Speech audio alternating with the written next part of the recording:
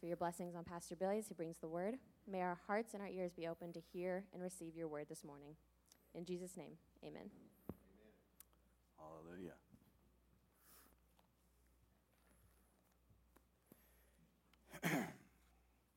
Well, hallelujah. I will not be sharing with you this morning in my usual smooth tenor voice. If you've heard me sing, you know I have never had a smooth tenor voice, but I'm going to do my best to work through this with you this morning and share with you a little bit the word of the Lord. Last week, a whole bunch of you joined thousands of our brothers and sisters from the LCMC in observing 3 days of prayer. And I just want you to know how grateful I am to you for being such a praying church, for being such a praying people, how grateful I am that we have such a rich heritage here in this place of being a praying people. And so this morning we're going to start a new teaching series we're calling A House of Prayer. And I want to take a few minutes this morning just to address the question, what does it mean to be a house of prayer? But to be honest with you, what I really hope to do in the next few minutes is simply to completely revolutionize everything you think about a prayer, everything you understand about prayer. So if I can do that, I would feel successful this morning.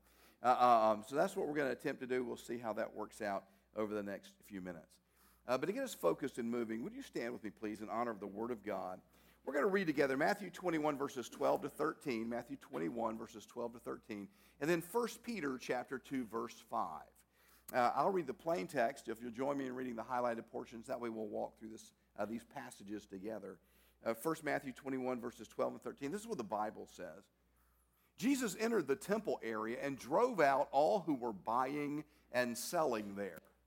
He overturned the tables of the money changers and the benches of those selling doves. It is written, he said to them, my house will be called a house of prayer, but you are making it a den of robbers. And then 1 Peter 2:5, where the Apostle Peter writes this, you also, like living stones, are being built into a spiritual house, to be a holy priesthood, offering spiritual sacrifices acceptable to God through Jesus Christ. Praise the Lord. This is the word of the Lord, and you may be seated. Can you guys hear me okay? Okay. I just didn't know if you may need to push my volume up a little more than typically this morning. For a couple of months now, Dr. Dave Paulson has been encouraging me to take some time and help us focus a little bit on the subject of prayer. And I'm genuinely grateful to Dr. Paulson for doing that. Actually, the impetus for his request that we take some time and consider the issue of prayer is a fantastic example of humility and of what it means to see yourself really and truly as a piece of the larger puzzle of this local fellowship at Resurrection Church. So as it turns out, some time ago, our youth pastor, Christian Reynolds, was bringing the word on a Sunday morning. And that particular message of his, as a part of that particular message of his, he urged the congregation to begin to pray for young people on a regular basis, to pray for youth in the world in general, and to pray for the youth in our church in particular.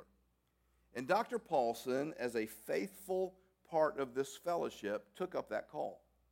He reached out to Christian to ask him, to explain to him some of the particular needs and challenges facing young people today. And then he began to pray for them daily. To my knowledge, he is still praying for youth daily. He actually had been doing that for a couple of months before he reached out to me and said, yeah, as a praying people, let's talk some about issues related to prayer. Now, I don't know how many of you, other than Dr. Paulson, took up that call from Christian to pray regularly for our youth and young people.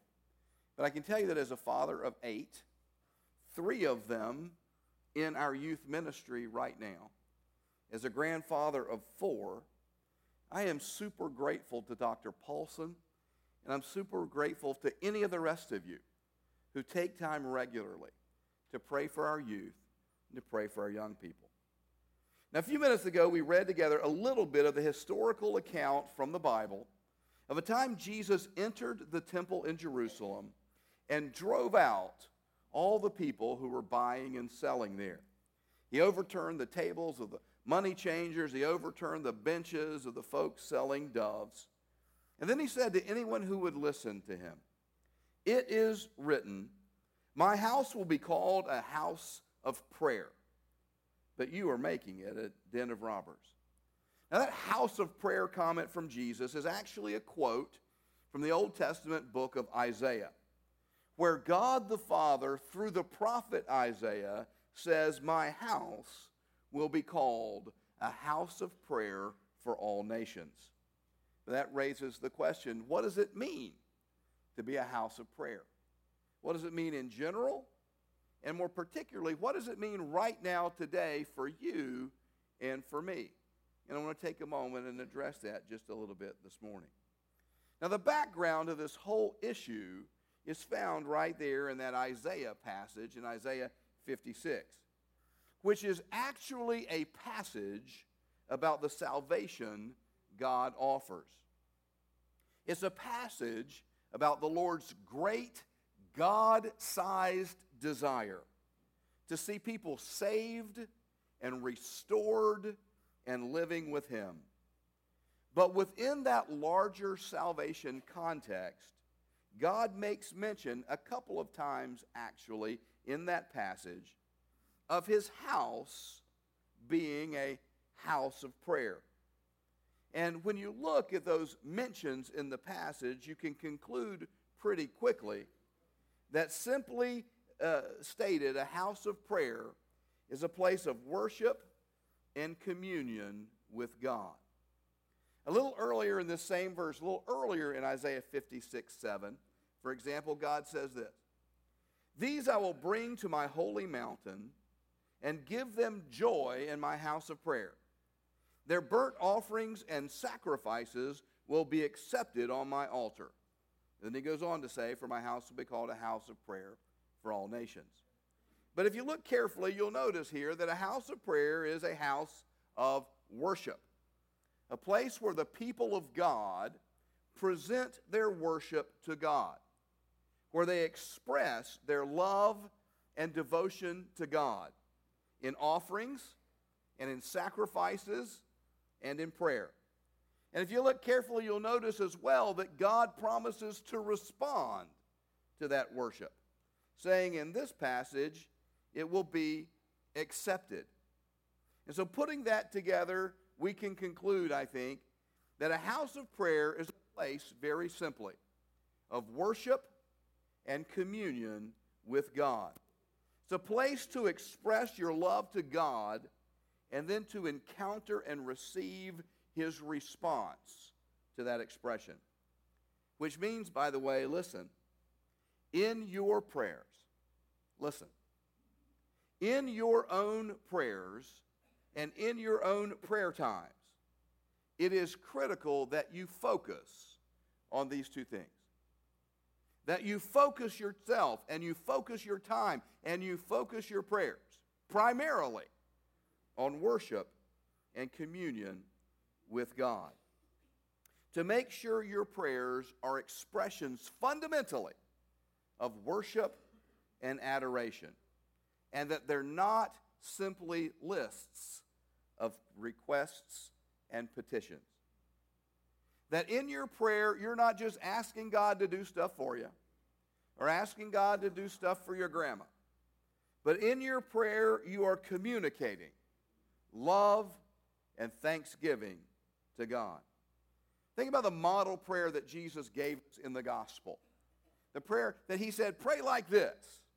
It begins, "Our Father in heaven, hallowed is your name. Your kingdom come. Your will be done on earth as it is in heaven." The entire prayer begins with its complete, total focus on God, on who He is and what He's like and what He wants to do in the world. It begins with a focus on God and the desires of God. Too often, I fear, for far too many people, prayer turns into little more than ticking off a list of wants and needs. Running down a list of things we desire. Running down a list of prayer requests. Hi, God, will you please heal this and fix that and do this and give me that? But while prayer may certainly include petitions just like that, prayer is most certainly not just petitions like that. And as we learn about God's house of prayer, we'll find out it's not even primarily petitions like that. So let me just stop here and ask a question. What do your prayer times look like? Are they in fact primarily running through a list of petitions? Dare I ask, are they exclusively running through a list of petitions? And I would ask this, how would you like it if somebody you really, really loved only ever talked to you when and only ever talked to you about the things they wanted you to give them and do for them? God's house of prayer is not just a house of asking for stuff. And I would encourage you to write that down. God's house of prayer is not just a house of asking for stuff. It's a house of worship and communion with Him. And your prayer times must not be simply running down a list of wants and needs. Rather, they must become genuine times of connection with God. Expressing your faith to God, expressing your love to God, reaching out to connect with God. And when that's your approach to prayer, when you treat prayer first and foremost as worship and communion with God, then a house of prayer also is a place of peace and joy and fulfillment in His presence.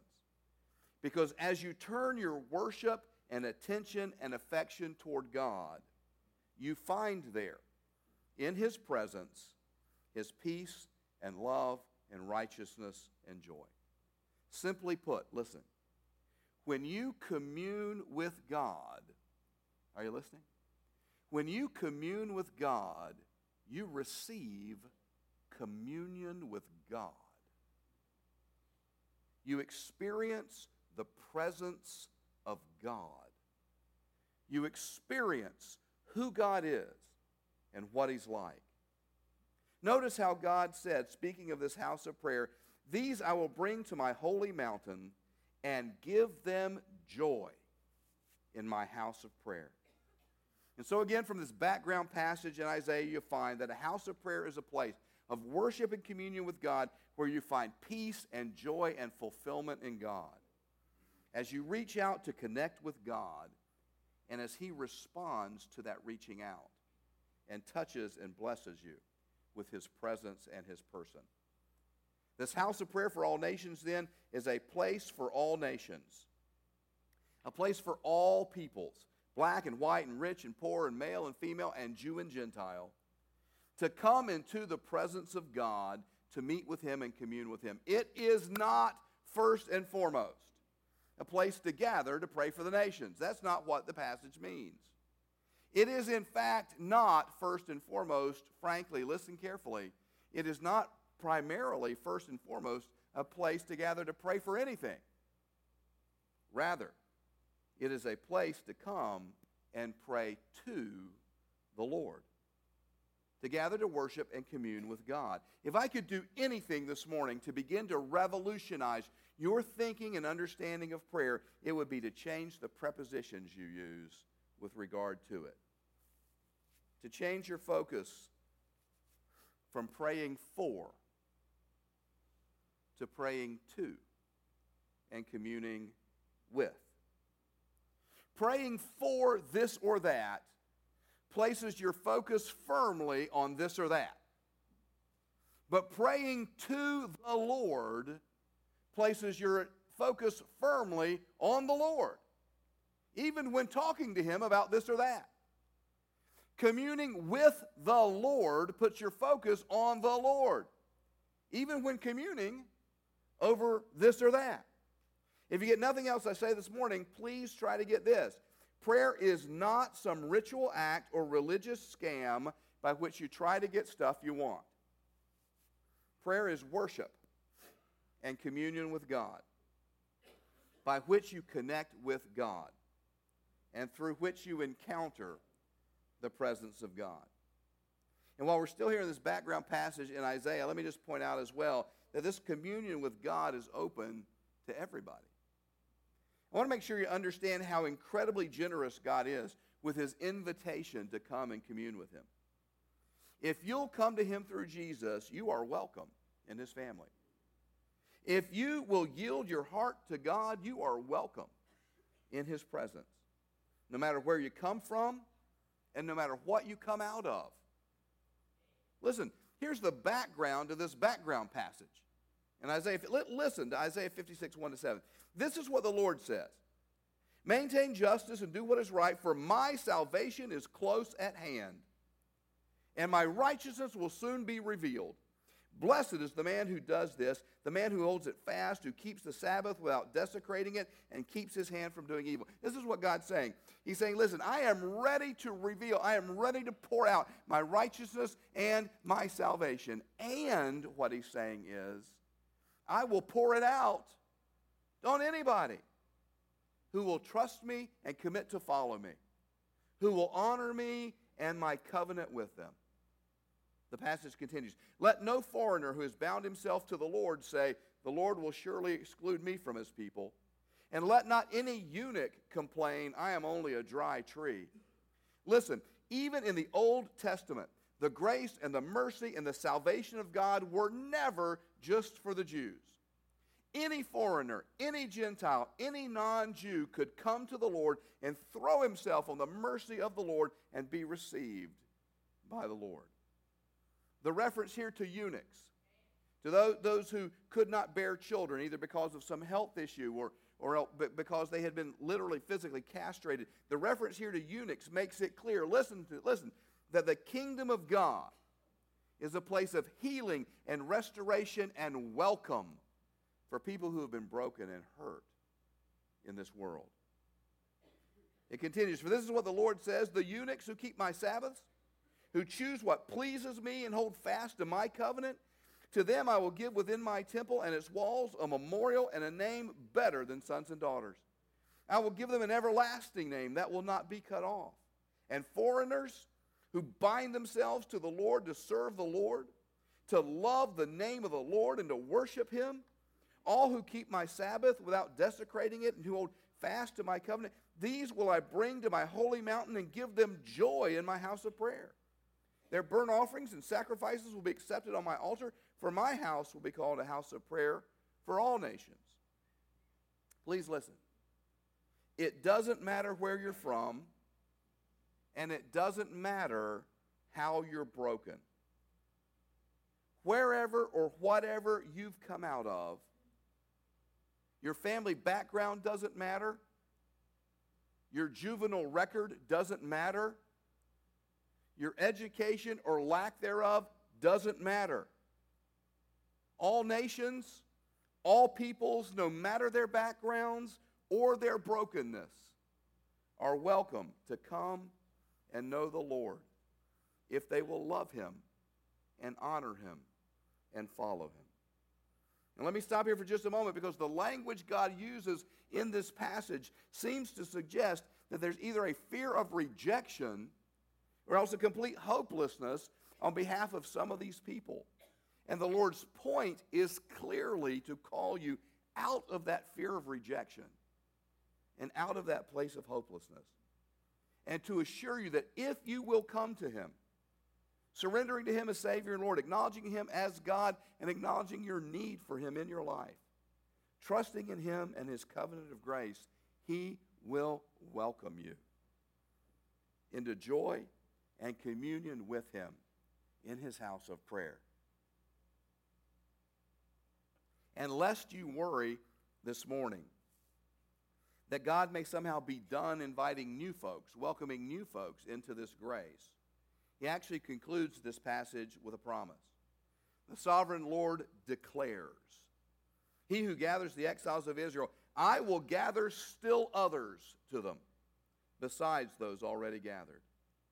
So if you're here this morning and you've yet to surrender your life to God through Jesus, he wants you to know he's still in the gathering business. He's still in a welcoming mode. And if you will come to him through Jesus, he'll welcome you this morning and bring you into communion with him, where you can begin to know the love and the peace and the joy and fulfillment that's only found in his presence. Now, sadly, in the Old Testament in particular, the people began to put their focus on the physical temple building in Jerusalem. That was, in their minds at least, the house of prayer God cared about. But in the heart and mind of God, his focus has always been his people. In fact, when the people made a mess of temple worship, turning it into a mockery, into a den of thieves rather than a place of communion with God, well, in Jeremiah 7, God promised he was going to destroy that temple, in part as a response to their sinfulness, and in part to make it clear that the temple building was never his focus in the first place. Even here in Isaiah 56, the Lord reveals that his heart is for the people, not for the building. In verse 3, for example, it says that the issue of exclusion isn't exclusion from the temple, but exclusion from the people. Let no foreigner who has bound himself to the Lord say, the Lord will surely exclude me from his people. From the very beginning, the Lord's focus and plan for his house and for his dwelling has always been his people. And the New Testament makes that infinitely clear. Listen just to a couple of verses from the New Testament. The Apostle Paul writes to the Corinthians and says, don't you know that you yourselves are God's temple and that God's Spirit lives in you? Or as Paul writes to the Ephesians, in him the whole building is joined together and rises to become a holy temple in the Lord. And in him you too are being built together to become a dwelling in which God lives by his Spirit. Or take the words of the Apostle Peter, you also, like living stones, are being built into a spiritual house to be a holy priesthood, offering spiritual sacrifices acceptable to God through Jesus Christ. And here's the point. God's heart and God's plan has always been to live in and with and through a people. And he wants you to be that people. God says, my house will be a house of prayer. And I believe in saying that he is referring primarily to you. As you, like living stones, are being built into a spiritual house. God wants to build you into a house of prayer, to shape you into a people of prayer, to form and fashion you into a people who worship and commune with him, who abide in his presence and experience his love and peace and joy and fulfillment, and then who step out and share those things with the people around you.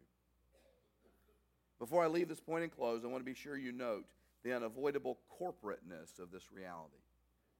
In Ephesians, Paul writes of the whole building being joined together and rising to become a holy temple. This is a setup in which you, plural, in which you corporately are being built together. Listen, these scriptures are not about you as an individual, but rather they are about you together. They are about us together. You together are being built together to become a dwelling in which God lives by his Spirit. This house of prayer that God desires, this house of prayer that God is building, is a corporate house. A house in which, according to the Apostle Peter, you as an individual are not the house. Rather, you are one of the stones. So that you, like living stones, are being built together, assembled together, fit and united and connected together with all those other stones out there to become a spiritual house. You as an individual are not the house, but you are an important part of it. In other words, you're a piece of the puzzle. And if your piece is missing, things don't look right. So let me say it again. This whole house of prayer dream of God, where his people worship and commune with him, and where he lives and operates through them by his Spirit, is not about you individually. It's not about you individually being a great intercessor. It's not about you individually shaking the heavens with your prayers, or moving the Congress with your prayers, or raising the dead with your prayers. It's about you individually. And you, and you, and you, and you, and you, and you, and you, and you, and you, and you, and you, and you, and you, and you, and me. Coming together as the people of God. Fitting together like pieces in a puzzle until the greater whole comes into view and God gets what he wants. So what does it mean to be a house of prayer?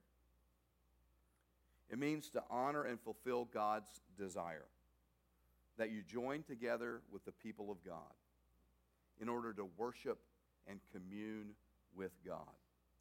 That together as the people of God, you treat prayer, listen, not as a way to finagle from God the handful of things you want this week, but instead that you treat prayer like time with God in the presence of God. Worshiping and communing with God, enjoying the beauty and the joy of his presence, and then stepping out to share those things with the people around you. Prayer is about worship and communion with God. It is not, as I said earlier, some ritual act or religious scam by which you try to get stuff you want. If you talk to Christians, and if they would be honest with you, the truth is so very many professing Christians today genuinely dislike prayer. They hate the thought of prayer meetings. They assiduously avoid going into their prayer closets. And I believe it is fundamentally because they do not understand prayer. They see prayer as asking God for stuff. And when sometimes they don't get the stuff they ask for, they feel bad. They feel like they've failed. Or they feel like prayer has failed. Or worst of all, they feel like God has failed them. They conclude prayer doesn't work. Or at least prayer doesn't work for me. And they don't want to pray anymore because they don't want to be disappointed.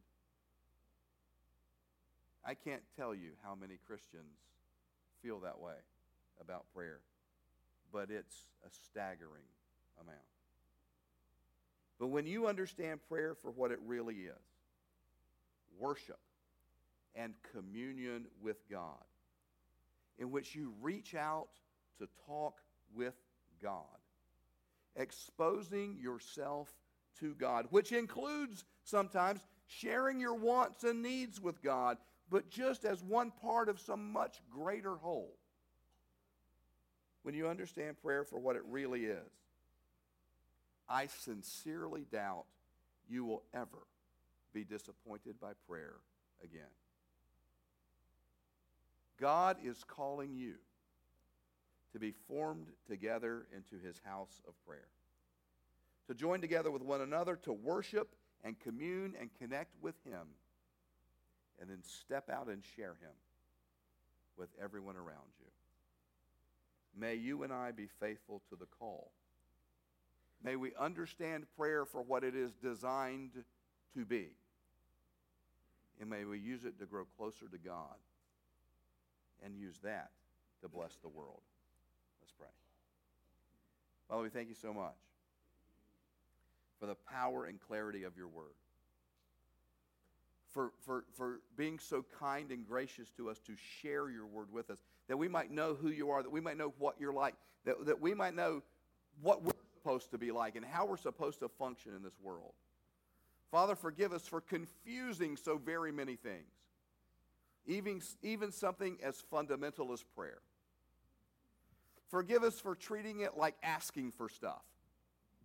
And help us be restored to the reality of communing with you, worshiping you, and connecting with you in the gift of prayer. And from that place, change us and use us to change the world. We ask it in Jesus' name. Amen.